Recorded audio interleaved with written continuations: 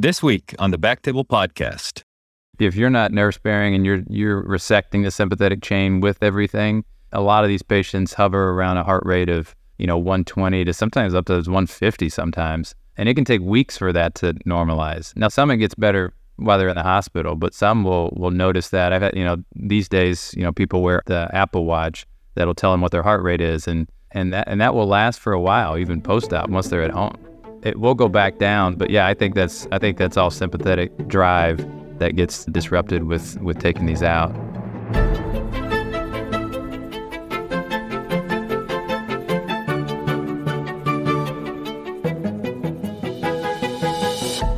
Hello, everyone, and welcome back to the BackTable podcast, your source for all things urology.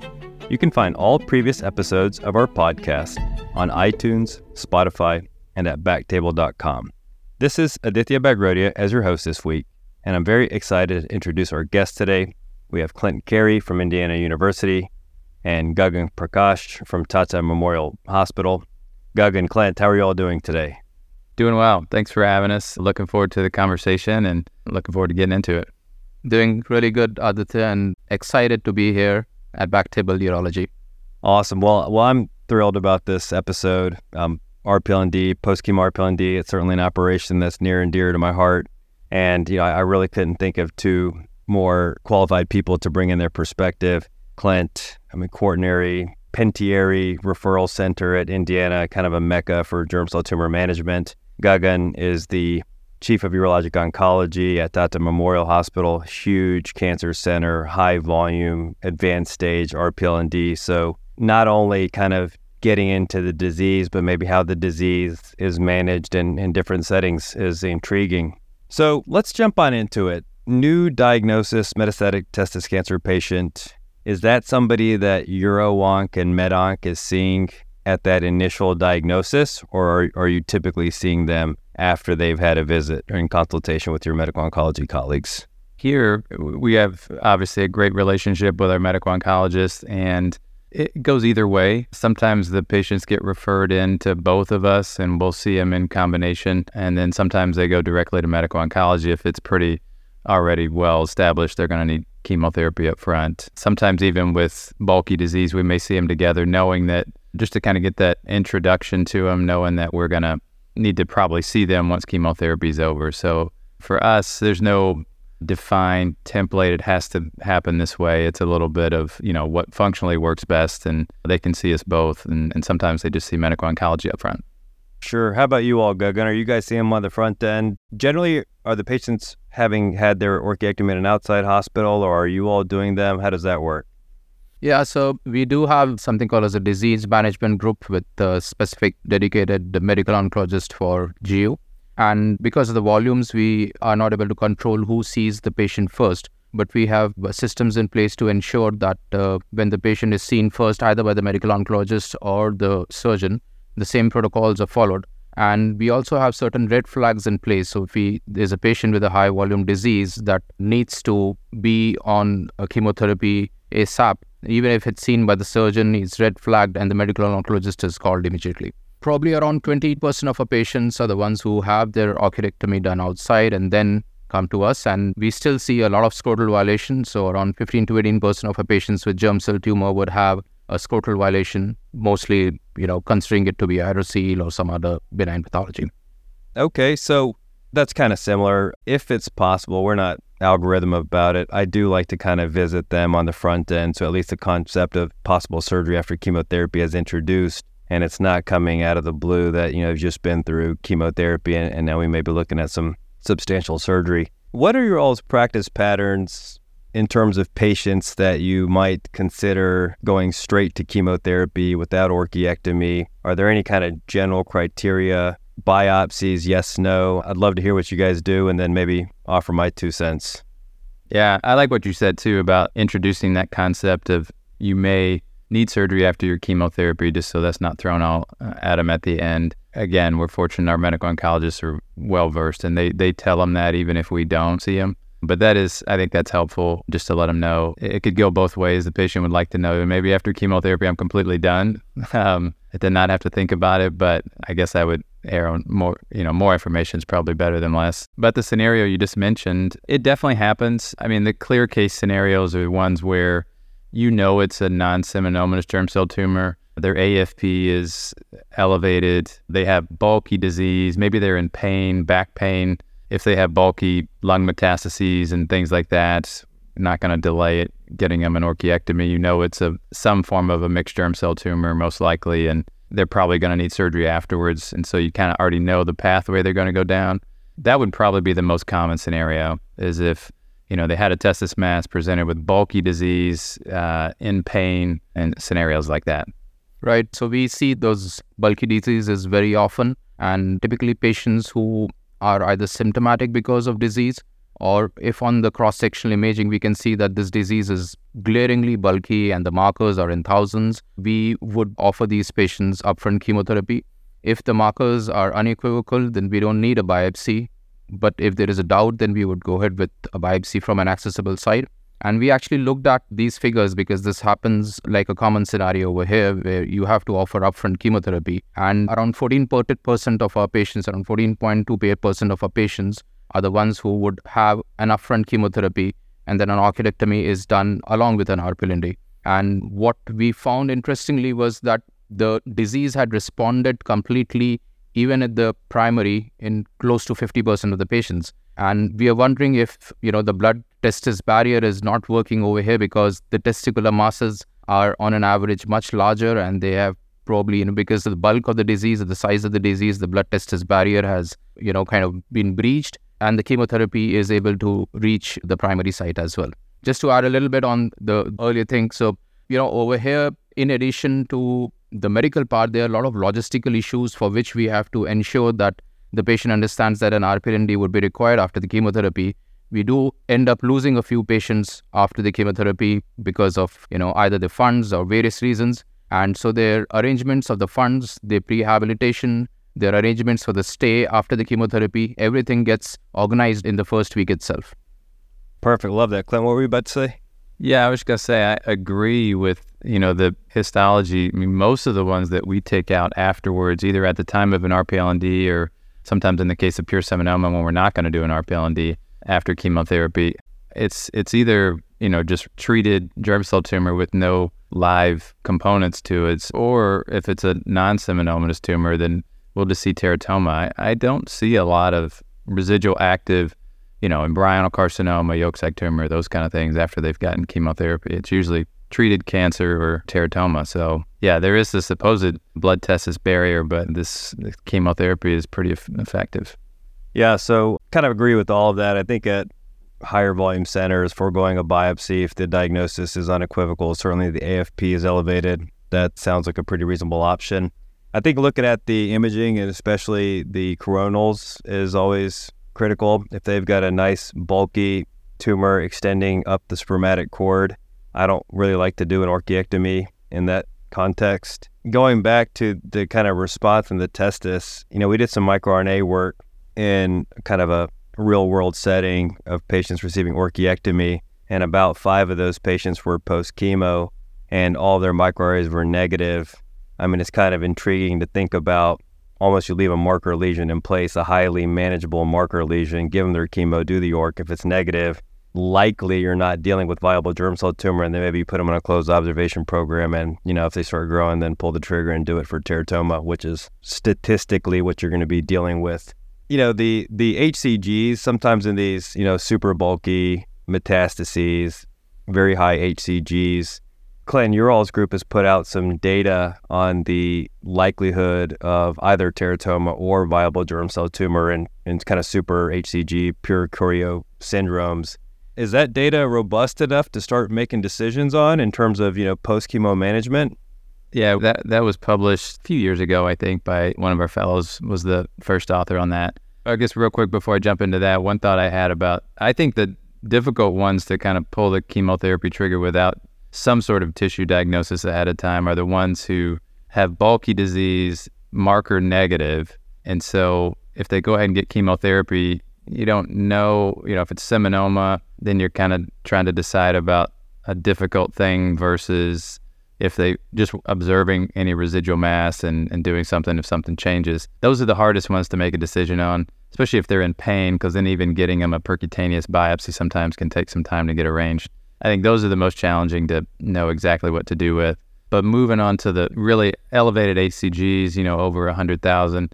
So the idea for that came about because we had done a few cases where everything looked like pure choriocarcinoma from a clinical perspective. Either they had or had not had an orchiectomy, but they had previously had bulky lung metastases, pretty bulky abdominal disease, gotten chemotherapy. The HCGs, which were in the 6 figures, had come down to normal, although our medical oncologists, a lot of times with those patients with really high HCGs, they will watch them for quite some time before they refer them to us for surgery. And sometimes they may even wait months, even after their HCG is normalized, because those are poor risk patients. So there's a decent number of them that are going to fail induction chemotherapy and need salvage chemotherapy before surgery, especially if they have multiple sites of disease. They're not going to rush them in for post-chemo RPLND. But if the markers remain normal for a few months, then they'll refer them. And we were doing some of these with really high HCGs at the time they were diagnosed, and they were challenging. They were difficult, and most of the pathology was always necrosis. And so I'm thinking, geez, we're putting these guys through some big time surgeries for not a lot of added benefit. And so let's look at this group with this and see. And actually, I don't know, to get back to your question about towards the end of it, I don't know if we have enough data to say, if you had pure choreo and you had chemotherapy and you've got bulky residual disease, maybe we shouldn't do surgery on you because it's always necrosis. But in that study, our data suggested that, if we do know that it's pure choreo, I believe, I don't know the exact numbers off the top of my head from that study, but almost everybody was necrosis. And there were, I think, 1 or 2 patients that either had a transformed teratoma or something like that. But it is an interesting thought exercise.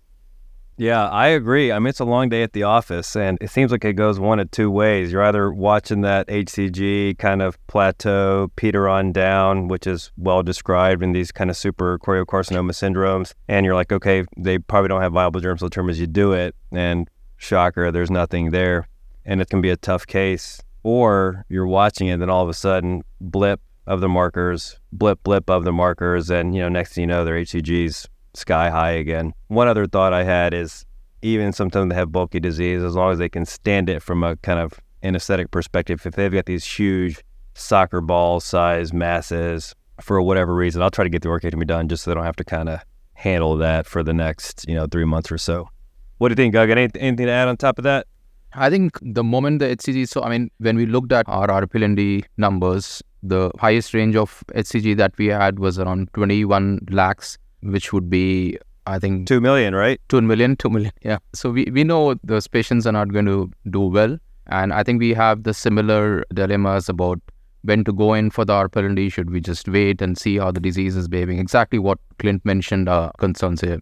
Perfect. So yeah, and I think also if they start kind of uptaking, it's important just to check that brain imaging again, get ultrasound on the other side, make sure that there's nothing kind of going on in those departments. All right, so we've kind of gotten to whether or not to do an orchiectomy or not. We've got plenty to cover here. So I'm guessing standard, non-critical, inpatient chemo type of patient, sperm banking, trying to get all that going in these scenarios where it's challenging. And we've got scenarios in place to try to get them inpatient sperm banking, some logistics required there.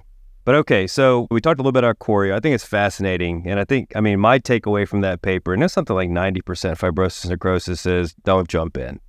Give it some time, watch it involute, follow those markers. But are there other scenarios, whether that's sites of disease, appearance of disease, histopathology, where you're thinking, this patient's, they've got a RPLND coming. Chip shot, pure teratoma, lots of it in the orchiectomy. What are some of the ones where this guy's got an RPLND coming? Right. So I think typically patients in which they've had a salvage chemotherapy, I think irrespective of the size, we have to kind of go in. Some of these variant histologies also, I think for lyric cells and Sertoli's, we keep a very low threshold for staging RPLND, considering that they are not responsive to chemo. And yeah, teratomas, where we know that majority of the pathology in the testis on the primary site was a teratoma, and that's what we are likely to find in the retroperitoneum. And in those cases, even if we do start with the chemotherapy, we kind of monitor them early and then probably keep low thresholds for going inside and planning an RPLND for these cases. Yeah. Yeah, as far as, things in the orchiectomy, clearly teratoma is going to put you at risk for having teratoma left after chemotherapy. We actually looked at our group of patients, and the increasing percent of teratoma is a predictor for the likelihood of finding teratoma. So one of the early studies that came out of our center was if you just had teratoma, yes or no, in the orchiectomy, and that predicted a greater likelihood of finding teratoma. And then we took it a step further and said, okay, well, not just yes or no, do you have teratoma? Is it 10%, 20%, 30%, 80%, whatever? And we did see a correlation with the higher percentage of teratoma, in the retroperitoneum at the time of surgery, assuming there's a residual mass. And so I think teratoma in the primary testicle is an important predictor. Clearly, at the time of presentation, bulky or disease, it's hard to take a 12 centimeter mass and shrink it to nothing over the course of chemotherapy. And so those are patients that you're going to line up for a post-chemo RPLND most likely. Those would be some just additional additions to Gagan's comments. Yeah, for me, if they've got cystic masses at any point kind of early on, that usually kind of tips me off that there's probably some cystic teratoma in there. A lot of efforts to help predict histology, some nomograms out there. I think the long and short of it is they're really probably not robust enough to safely omit RPLND. All right, so they've got their chemo, and we'll start with kind of the low-hanging fruit, residual masses in the retroperitoneum. Actually, let me back up. Complete response to chemo, of course, there's some different philosophical approaches to this, but maybe just to kind of keep it moving, are there scenarios that are complete radiographic responses where you would advise for a post-chemo RPLND? Not many at Indiana. Obviously, I think most would know that we are advocates for observing complete responses. I think I can remember one recently where the patient, it had a mixture of some mixed germ cell tumor elements and PNET in his testicle. And he had some retroperitoneal disease. He got chemotherapy, and his mass shrunk. It was kind of right at a centimeter, a little bit less than a centimeter. And we went ahead and did his just for concern of leaving PNET. So there are some, kind of one-off scenarios like that probably make sense. But just the standard germ cell tumor complete response, at Indiana, we're not operating on those patients. Gagan, you mentioned salvage chemo earlier. Yeah, so Aditya, I think I kind of, let me take both the questions again together. So, patients in which we know that we are likely to go inside, definitely, the earlier question, is definitely those bulky diseases that we see very often. And I think a lot of times we would see patients in which in the plain scan you could see calcification, glaring over there. And that these patients have a sizable proportion of teratomas. So that also does happen at times. Now, these kind of a scenario where your patient has received a salvage chemotherapy, I think we know that the 1 centimeter cutoff may not be very valid for them. And in those patients, probably, even if it's not meeting the 1 centimeter cutoff, we would still go ahead for RPLNDs post the salvage chemotherapies. I don't know what are your policies for the Leydig and Sertoli cells in case the retroperitoneum doesn't show any nodes. Do you always stage them if there is a primary, which is a Leydig or Sertoli? Yeah, that's a challenging situation. That Leydig cell, Sertoli cell, most are benign, right? And you don't have to worry about them, but there is a small percentage that are malignant. But the only, the best predictive factors that we have are everything that comes from the orchiectomy specimen, and even those aren't perfect. And so the patients that we offer an RPLND for, because in those situations there is no chemotherapy that's going to be helpful for the most part. And so if they have usually 2 malignant features in their orchiectomy specimen, then we will offer them an RPLND. That's based on I don't think we even actually published it. We presented it in an abstract at one of the AUAs many years ago, but that was just based on our own data of seeing if they had, what's the likelihood of finding some microscopic disease in the retroperitoneum if you had 1, 2, 3, 4, or 5 of these risk factors in the orchiectomy specimen. So that's kind of how we handle those. If they don't have any risk factors, we don't do any surgery for those. But if they have 2 or more, we would offer them surgery for sure. What about salvage chemo at Indiana, Clint? After salvage chemo, good complete response Same as with induction chemo. If they normalize their CT scan, then we would observe them. And when you get these smaller sub-centimeter nodes, but there are multiple of them, so you have like a 3 mm here, like a 4 mm and a 5 mm, all at short distances, para-aortic or intra-aortic cable. Would you still follow the 1 centimeter cutoff of individual, or do you think that this needs to come out? I think, some component of shared decision making. I watch sub-centimeter masses. When I counsel patients, I'm fairly promotional and biased towards that. But I do say, there's been a study and there's 140 patients and 12 patients relapsed and 4 of them died. So, at the end of the day, you got about a 2% chance of dying. Whether that would have been a salvageable scenario with early surgery or not is debatable. So it comes across as biased, but, I bring it up. I bring it up to them. And I think in these contexts, I would also kind of generally say the curative scenario that we're trying to ferret out is teratoma. So if we, re-image you and say 8 to 12 weeks and there's any change at all whatsoever, we're going to pull the trigger. But I don't think, necessarily jumping in is generally my preference. But I think it's, your point is very well taken, that I think you got to look carefully and see what it looks like. Is there anything left? Is it completely gone, or is there something residual taken? Was there some yolk sac tumor? How much did the match shrink? All those types of things to make a decision. Yeah, and honestly, to be fully transparent, that you have to bring up the Memorial data where they do operate on everybody, and they find teratoma as high as 20-25% of the time, even with normal CT scans. Our data would not suggest that. We don't see 20 to 25% relapses of all those people we observe. So there's some discrepancy, different patient populations perhaps. There's also a kind of a famous story that Dr. Einhorn will tell sometimes about a patient who had some lung disease, got shrunk with chemotherapy, followed the patient for 25 years. He developed a lung cancer and had to have a mediastinal node dissection for his lung cancer. And they did not find lung cancer in his lymph nodes, but they found microscopic teratoma that had been sitting there for 25 years doing nothing. So I don't know. Who knows? But I think, it comes down to how many patients do you have to operate on to benefit one, right? Number needed to treat. And I think that number is pretty high. And so you're probably going to create some problems operating on everybody. Obviously, I'm biased as well, but I think that number needed to treat is reasonably high. Okay, so masses greater than 1 centimeter. I do want to kind of get to some of the intricacies of the operation, but throwing it out there, short axis is kind of what I'm focusing on. I used to get excited about craniocaudal, moved a bit away from that. Greater than 1 centimeter, really, unless there's something that's a substantial contraindication, that's generally going to be an operation. Is that accurate? Greater than 1 centimeter? Yeah. Yeah, for the most part. Without getting too far in the weeds, I would just say yes. Okay. Yeah, the weeds are thick. So, Gagan, does that sound about right? Yeah, so would I.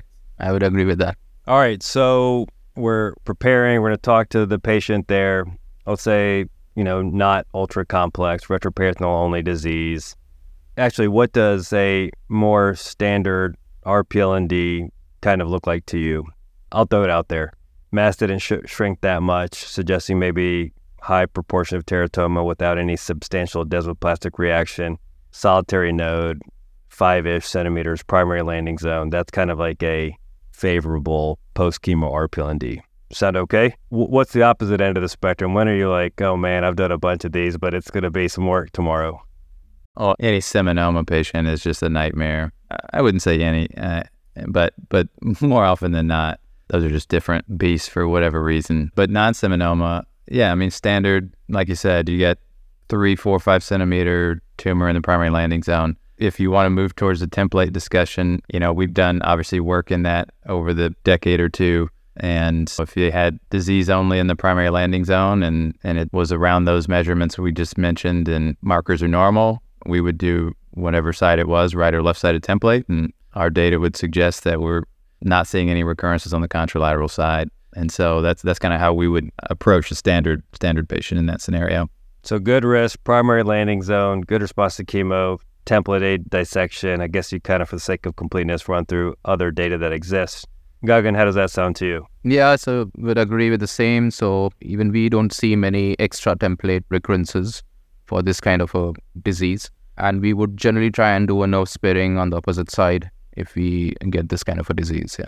All right, so those are going to be the straightforward ones. What are going to be the ones so the seminomas, maybe again, I am happy to start out, tumors encasing bilateral renal hyla. I never kind of love those. Actually, vessel elevation, I kind of like that because there's going to be some room back there. If they've got bulky retrocrural disease, I think most of the time that's teratoma and it kind of shells out reasonably well. Interiliac disease, sometimes that kind of makes me a bit more nervous if you get into trouble over there. I feel like that can be a challenging area to sort out. Shockingly, despite the fact that I do boatloads of pelvic lymph node dissections for prostate cancer and bladder cancer, when they're stuck into the pelvis, that's kind of never fun. All right, so I'm kind of just, exposing my soul here, guys. Come on. I agree. I would much rather be operating around the aorta or vena cava than around the pelvic vessels, just because there's so many more of them and they're not predictable. Whereas conversely, the aorta and vena cava are pretty predictable for the most part, where they are and where they're not.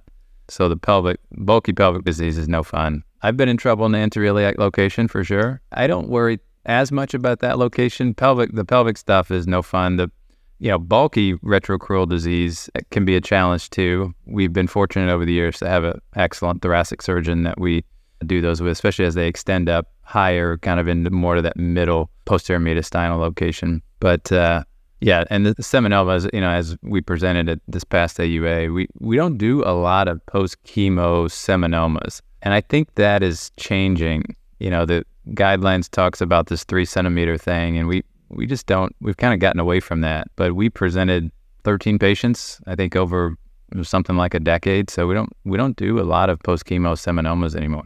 Yeah, I think there was actually a fairly nice multinational, multi-institutional review of histology after salvage chemo in seminoma patients. And the rates of viable germ cell tumor were 8-10%. So I think you got a good option. We've got a nice morbid option with surgery, and there may be some highly select patients that may benefit. Okay, so that's that all sounds good, and I think when you get up into that upper retrocrural area, you do want to be cognizant of maintaining vascular supply to the spinal cord and keeping an eye on the artery of Adam Kiewicz and all those kinds of things, which could lead to some really pronounced hectic complications.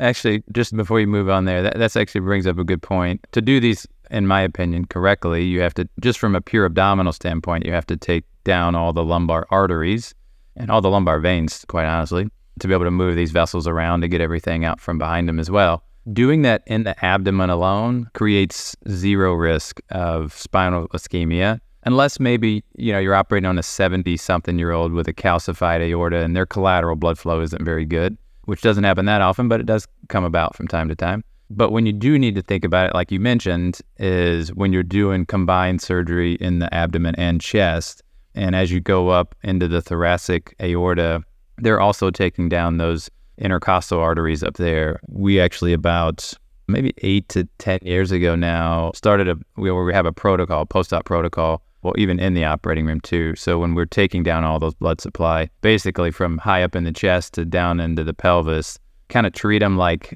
those really big thoracic and abdominal aortic replacements that they do for vascular disease, where you're keeping their maps very high in the operating room and post-op. Try to increase blood pressure just to create that collateral flow, make sure that they get good blood supply to the spinal cord. But that's really the only scenario where that comes into play. Standard RPLND, that's not really a risk. So I think I'm scared of or worried about, the 4 retros. So the first one is the retro-aortic. Typically, when you see that the lumbars are pulled up because the mass being behind the aorta, sometimes it resembles almost like a jellyfish. We can, on the arterial phase, you can see the aorta and the lumbars pulled up. I don't know whether to call it a jellyfish or an octopus, depending on which part of the world you are. Then, of course, the retrocavals, which are right at the hilum. So when, the point where both the renal veins are coming and the mass is behind the cava. And the third retro is the retrocrural, which can sometimes give you a problem, especially if it's on that side at the level of the SMA. And I think the fourth one is at times when you get these retroaortic renal veins and the mass is sitting bang on it, an aberrant vessel, and that can sometimes give you trouble. Yeah, I appreciate that. Retroaortic renal vein is just kind of a loss of a good friend where you just kind of know where your upper limit of the dissection is. All right, so just a couple of things that I wanted to make sure. So counseling, usually I'm pretty much like a 5-ish% viable germ cell tumor, 50% teratoma, 45% fibrosis necrosis. Is this roughly in the ballpark of what you guys are telling patients? I think it's 40, 40, 20 for us. So viable, which is generally 10 to 15 in most quoted literature, for us is around 20%. And I don't know if it's because we are seeing a higher risk disease and with, as I mentioned, diseases which are bulky and tumor markers which are, really high. And we sometimes feel that, just like there is a highest risk or a very high risk in non-muscle invasive bladder cancer, we wonder if we have a poorest risk for our patients with these kind of bulky disease. And I'm curious, Gagan, what's the kind of standard chemotherapy regimen, induction regimen that you guys use? So the induction is BEP, 4 cycles. So and if there's somebody is likely to have the lungs are not good and a bleotoxicity is expected, we would use a VIP 4 cycles for 2B and higher and stage 3 disease. Yeah. For us, it's kind of more along those lines that you mentioned, Aditya. It's 5-ish% chance of malignancy. And then kind of the standard, is about half the other two. But that changes, that's like kind of out of the box, like standard, this is what we may find. But that's obviously individualized to patients. Like we were talking about earlier, if you had 80% teratoma in your testicle and you got a cystic mass in your retroperitoneum, it didn't change with chemotherapy, your actual risk is probably closer to 100% teratoma. So you can individualize it a little bit, but that's kind of the standard. If you group everybody together, kind of more group level data. Okay, so patient counseling, I usually start out, I'm going to tell you about the common things, I'm going to tell you about the bad things. Before I offer my 2 cents, how does this conversation go like for you all? Gagan, why don't we start out with you? Patient counseling, here's what to expect. Obviously, most of them are younger boys with very, very anxious parents, and I think all of us have to go through that. We tell them about all the risks. So the commonest things like the ileus, which could be sometimes prolonged, and chyle leaks are still almost 20 to 25% with us over here. But the more dreaded ones requiring, say, vascular reconstructions or, say, nephrectomy, additional procedures, or a prolonged ICU stay and such things is something which we tell them. But we also tell them that in the last 200 RPLNDs that have happened over in this place over the years, this is the number of times it has happened. So this is, I think, one surgery where when we use the rates of complications for counseling of our patients, we ensure that we tell our rates and the updated rates of complications, because these rates could really, really vary amongst the centers and in different parts of the country. So that's how it is. We've been actually looking at making some 3D animation models or videos to explain this to the patients, because explaining about how these masses could be intricately related to the great vessels and what are the risks which we are likely to fear or which we are likely to face might be better explained by these models. I mean, when we could do these 3D models and for our partial nephrectomies, maybe it's time we should try them for our RPLNDs as well. Totally, and it's not lost on me. It's not like a post-chemo RPLND is a post-chemo RPLND. They can be very different ends of the spectrum, but again, maybe just kind of out of the box, garden variety counseling. Clint, what's your kind of post-chemo RPLND counseling spiel look like? I mean, obviously you have a little bit more risk than when compared to a primary RPLND. There's, depending on the CT scan, like you said, I mean, this is not, every RPLND is different. Every post-chemotherapy mass is sitting somewhere different. It's touching the aorta or vena cava in a different spot, whether it's the renal vessels or down near the bifurcation where it may be hard to get control of. And so, we go through the risk of bleeding, needing a blood transfusion. Usually if we're going to do some vascular work, we have that planned ahead of time, although doesn't happen 100% that way. And obviously, depending on their CT scan, we'll counsel them about possible nephrectomy if we need to do that. Sometimes we have to counsel them about a possible duodenal resection and things like that. A couple things I found kind of with the more standard ones, a lot of patients will get, particularly if you're not able to spare nerves with these bulkier disease, a lot of patients will get pain in their thigh, which happens not while they're in the hospital. It's usually after they go home. And it can be pretty intense. It's like a nerve type pain that patients complain about. It goes away, but it takes some time. I don't always explain that particular thing to patients ahead of time just because I feel like we're talking about so much. I don't want to overwhelm them with all the potential thing that's going to happen. But I try to tell patients at least when they're going home from the hospital after the fact. And then some patients with really bulky disease, things that we'll see happen, particularly if you're doing retroperitoneal dissections, and let's say they have bulky disease up around the portal vein and SMA, celiac, and you're having to, either you or your general surgery colleague is doing all this work up in this area as well.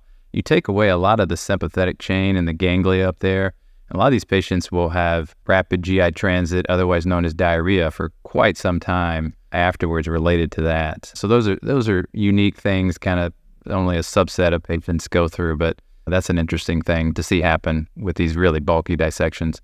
But more standard is kind of similar to what Gagan was talking about with this kind of leg pain as an addition.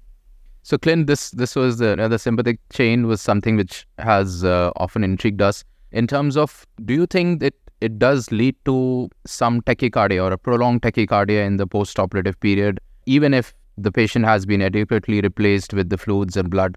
I mean, often I've noticed that there's a differential temperature in the lower limbs of these patients after having handled or maybe injured the sympathetic trunk. Do you think there's a relationship with this? Yeah, 100%. If you're not nerve sparing and you're resecting the sympathetic chain with everything, a lot of these patients hover around a heart rate of 120 to sometimes up to 150 sometimes, and it can take weeks for that to normalize. Now, some it gets better while they're in the hospital, but some will notice that. I've had, these days, people wear the Apple Watch that'll tell them what their heart rate is, and that will last for a while, even post-op, once they're at home. It will go back down, but yeah, I think that's all sympathetic drive that gets disrupted with taking these out. So yeah, that's definitely real. And patients, they will notice differential temperatures, and they've actually just had a patient email me about it this past week. And that leg that you did that to won't sweat, and that foot won't sweat. And I've had people tell me they've done all kinds of things. They put a sock on with lotion inside of it, trying to keep their foot, moisturized. So yeah, this happens, and I think it's related to that. Yeah, so I think the duodenal part, if they came with a GI bleed, sometimes, which they do, I think you got to be kind of ready for that Coker maneuver to be somewhat hectic.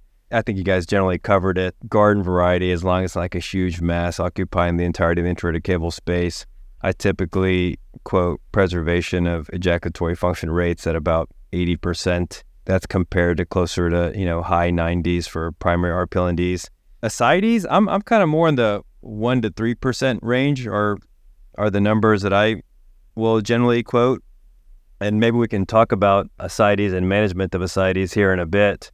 The other big ones, I do mention about a 1% chance of dying as a part of the kind of the big ones and the common ones. But the common ones, like, bleeding, red blood transfusion, everything that you just mentioned, I really try to focus on a possible risk of anejaculation, a 1 to 2% risk of chylous and then, somewhere around a 1% chance of dying. Yeah, chylous ascites, it's low. Now that changes with the bulkier the disease. If we're resecting the vena cava, that risk goes up. But yeah, on average, it's pretty low. Same thing, nerve sparing, with both chemotherapy, sometimes you can do it and sometimes you can't. Obviously, just depends on how the residual disease is. So we talk through that. So yeah, I would definitely agree with those things. What about extra retroperitoneal sites of disease? Maybe just relatively common ones, I should say. Liver, neck, lung, retrocrural, intrailiac. I'm happy to share what I'll typically do, and then we can get your all's opinion. So, there's obviously varying rates of concordance and discordance for retrocrural. First off, I guess if there's persistent radiographic disease, generally broad strokes will try to handle it in the retrocrural area. The liver concomitantly. Maybe I'll just pause there to get your all's takes on that. So I think it would depend on the intensity of what kind of a hepatectomy is required, and also what is the kind of blood loss and intensity of the surgery and the time required for the surgery from the retroperitoneum. Also, things like if there is a nephrectomy required in the retroperitoneum, so doing a nephrectomy and a hepatectomy at the same time is something which we would not want to go for. So there'll be various factors which would help us do that. So if it's like, a small lesion in the liver and not a very bulky retroperitoneum, then we would do it at the same time. But if both have are of higher intensity, then we would prefer to do it staged. We can sometimes get tempted because, you are there at the abdomen, but I think one has to just pause after the first surgery and then say that, hey, do we want to go ahead, or it'll be safer to do it as a second surgery? Yeah, I think that's very reasonable.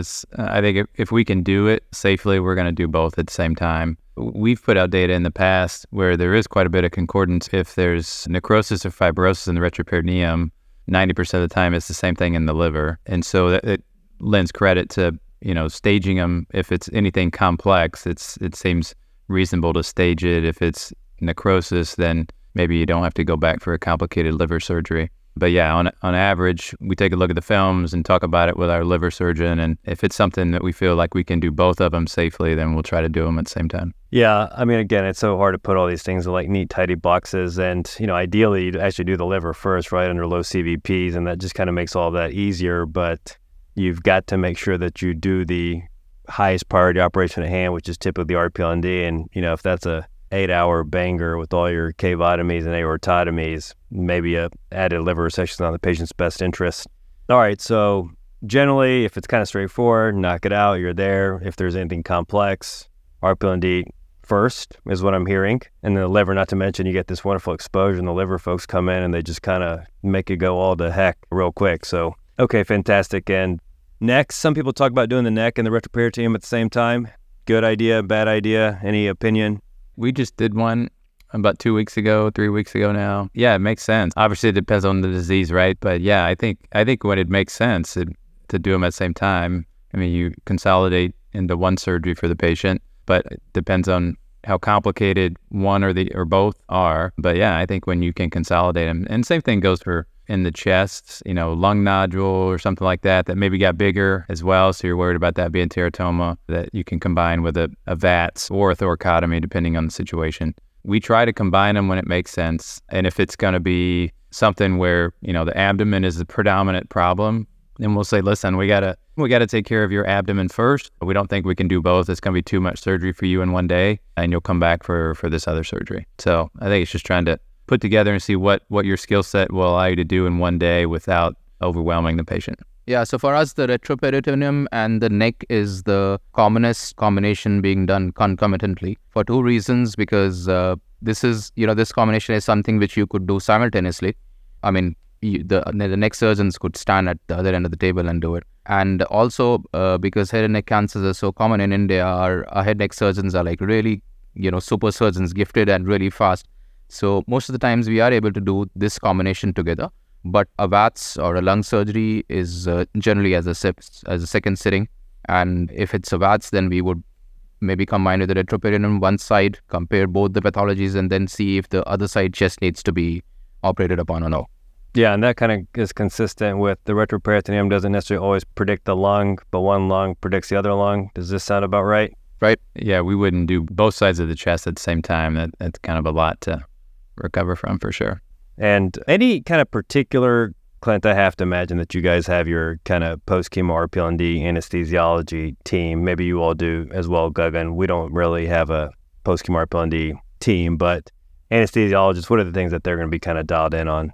Yeah, we have a number of anesthesiologists that are well-versed. Some of them, grew up in the program, trained here, and then stayed on staff, so they've seen a lot of these. But yeah, it's critical to know, bleomycin, keeping your FiO2 on the lower side, on the very low side, and fluid management. That doesn't mean you're running these patients dry like you would for like a pure liver surgery, but just being cognizant of not giving them what they need, but not giving them too much. That in combination with the FiO2 levels are kind of the big things that they need to be cognizant of.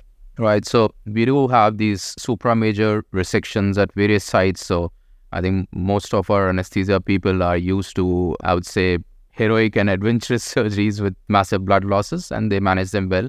But I think one thing which we've kind of learned from our pediatric colleagues, and which our anesthesia people kind of insist, is about the traction on the mesentery, which could be for hours together. So whereas if we get the entire bowel up and packed, our field of the surgery is far more comfortable, especially when they are major masses. But they said that if it is possible, then take the mesentery in certain gaps. So let the mesentery fall back for some time, or operate in one area, let the bowel be on the other side. And they believe that probably that could prevent, or kind of improvise a lot of things for the patient, including the third spacing and various other things. I don't know whether that really makes a difference, but at least for the pediatric population, pediatric surgeons, they feel that has made a lot of difference for them. Yeah, I appreciate that. I definitely, if I am going to put the bowels up on the chest and pack them out under a towel or whatever, I'll definitely set an hourly timer just to kind of make sure I take a peek at them episodically and nothing kind of hectic happens there. All right, so we've counseled our patient. We've talked to our anesthesiologist, and we're finally kind of getting ready for the operation. We haven't even really talked about careful review of imaging and what that, what your prep work looks like. And I mean, this has been fascinating. I was a little bit afraid of this, that an hour would pass and we haven't actually got to the operation. So out of respect of your time, Clint and Gagan, and for our listeners, I think we actually have to save the actual operation for a subsequent chat. How does that sound? That's a good cliffhanger right there. That'll bring them back for more. It's basically like Top Gun Maverick for germ cell tumor nerds. Well, hey, I think, to me, this has really just demonstrated the nuances, the thinking, the planning, the multidisciplinary, complex nature of managing these patients really from the get-go. Again, as we kind of approach an hour, maybe, Gagan, we can start with you. Any kind of general advice, parting thoughts for the listenership? So this was my first podcast, and I would say that I've just tasted the blood, and I'm sure I'm going to long for more of it. And let's take it to the next one. I think a lot of things in RPLNDs, but I feel that somebody who's getting trained as a urologist, irrespective of which center you're getting trained in, one should take an opportunity to at least observe a few RPLNDs, even if you have to travel across centers to do it, because I think having witnessed a few RPLNDs is going to make you a good urologist, even if you don't end up being a urooncologist. It teaches you a lot of things. Once you have kind of befriended the retroperitoneum, then it makes you a better surgeon in all aspects. Yeah, I think basically really what you're speaking towards is experience and trying to get as much as you can, whether it's, seeing as many as you can or talking about this. I think just from our conversation today, you can see this is a complex, for something that is pretty rare, right? Testis cancer is pretty rare. There's a lot of nuances to it. And so I think, trying to get as much experience, if you're a patient, trying to go somewhere where you're going to benefit from experience, I think is important. But yeah, I mean, I think the more you can see, the more you can be around it, the more you can talk about it, hear others talk about it. I think it just increases your knowledge. So, because this is not something that's, this isn't prostate cancer that's happening in every hospital all across the world. And so you gotta immerse yourself in a rare disease and try to see and do as much as you can to gain these little nuances. Well, I absolutely appreciate that. I mean, for me, I think there's two cases in urologic oncology, RPLNDs and cable thrombus, where there's so much variability. You've just got to be dialed in. You've got to run through your steps. You got to prepare the team. You've got to study the films. You've got to kind of run through all the possibilities in your head. And the variability is actually, I think, part of the draw. It's not routine. It's not standard. The only things I would add were, as you're starting, I think there's very little downside to doing these in conjunction with people that have done more of them. These can turn on a dime. As an attending, I'm pretty hands-on. It's kind of not the point of this, but as there's been a shift away from open surgery to minimally invasive surgery, sometimes I feel like a experienced set of hands can be a little bit more challenged to come by. But again, a wealth of knowledge here between Clint and Gagan. Absolutely appreciate it, and stay tuned for the sequel. Thanks, guys. Yeah, that'd be awesome.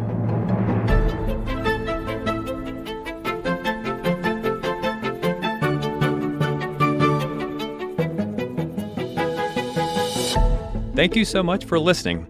If you haven't already, make sure to subscribe, rate the podcast 5 stars, and share with a friend. If you have any questions or comments, DM us at _BackTable on Instagram, LinkedIn, or Twitter. BackTable is hosted by Aditya Bagrodia and Jose Silva. Our audio team is led by Kieran Gannon, with support from Josh McWhirter, Aaron Bowles, Nick Shellcross, and Ness Smith-Savadoff. Design and digital marketing led by Brian Schmitz. with support from Devante Delbrun. Social media and PR by G. Ding. Administrative support provided by Jamila Kennebrew. Thanks again for listening, and see you next week.